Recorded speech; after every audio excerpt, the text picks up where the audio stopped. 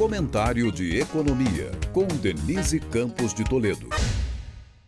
A arrecadação federal aumentou 6,7% em janeiro, em termos reais, já descontada a inflação, atingindo cerca de 280 bilhões de reais, o maior valor mensal em quase 30 anos. Resultado que reflete, em parte, as medidas tomadas pelo governo para tentar viabilizar a meta de zerar o déficit das contas públicas neste ano.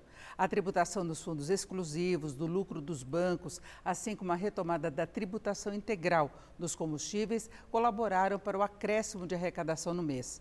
O recolhimento de tributos sobre os 92,4 bilhões de reais em precatórios pagos pelo governo em janeiro também ajudou, mas a Receita ainda não tem a apuração formal do valor. Da mesma forma, também não está definido o impacto da tributação de offshores, de apostas eletrônicas em jogos esportivos, das transferências de mercadorias do exterior, além das mudanças nos juros sobre capital próprio, porque os valores só são informados pelos contribuintes posteriormente.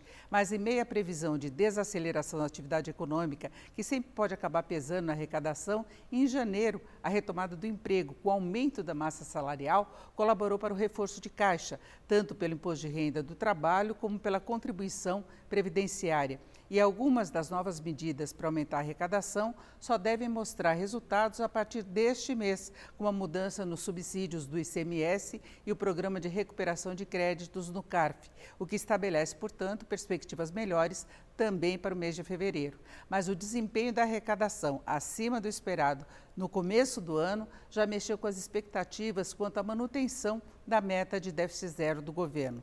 Se falava de eventual alteração, ainda possível, claro, no mês de março, levando-se em conta as dificuldades que o governo enfrenta na gestão do orçamento, principalmente pelo aumento dos gastos, que colabora para a previsão do mercado de um déficit de 0,8% do PIB nas contas deste ano. Só que, diante do resultado do mês passado, eventual alteração na meta pode acabar ficando para o mês de maio, sendo que o governo ainda discute com o Congresso outras medidas que podem impactar as finanças e sempre pode recorrer ao contingenciamento de despesas, a contenção de verbas para as diversas áreas, mesmo que previstas no orçamento.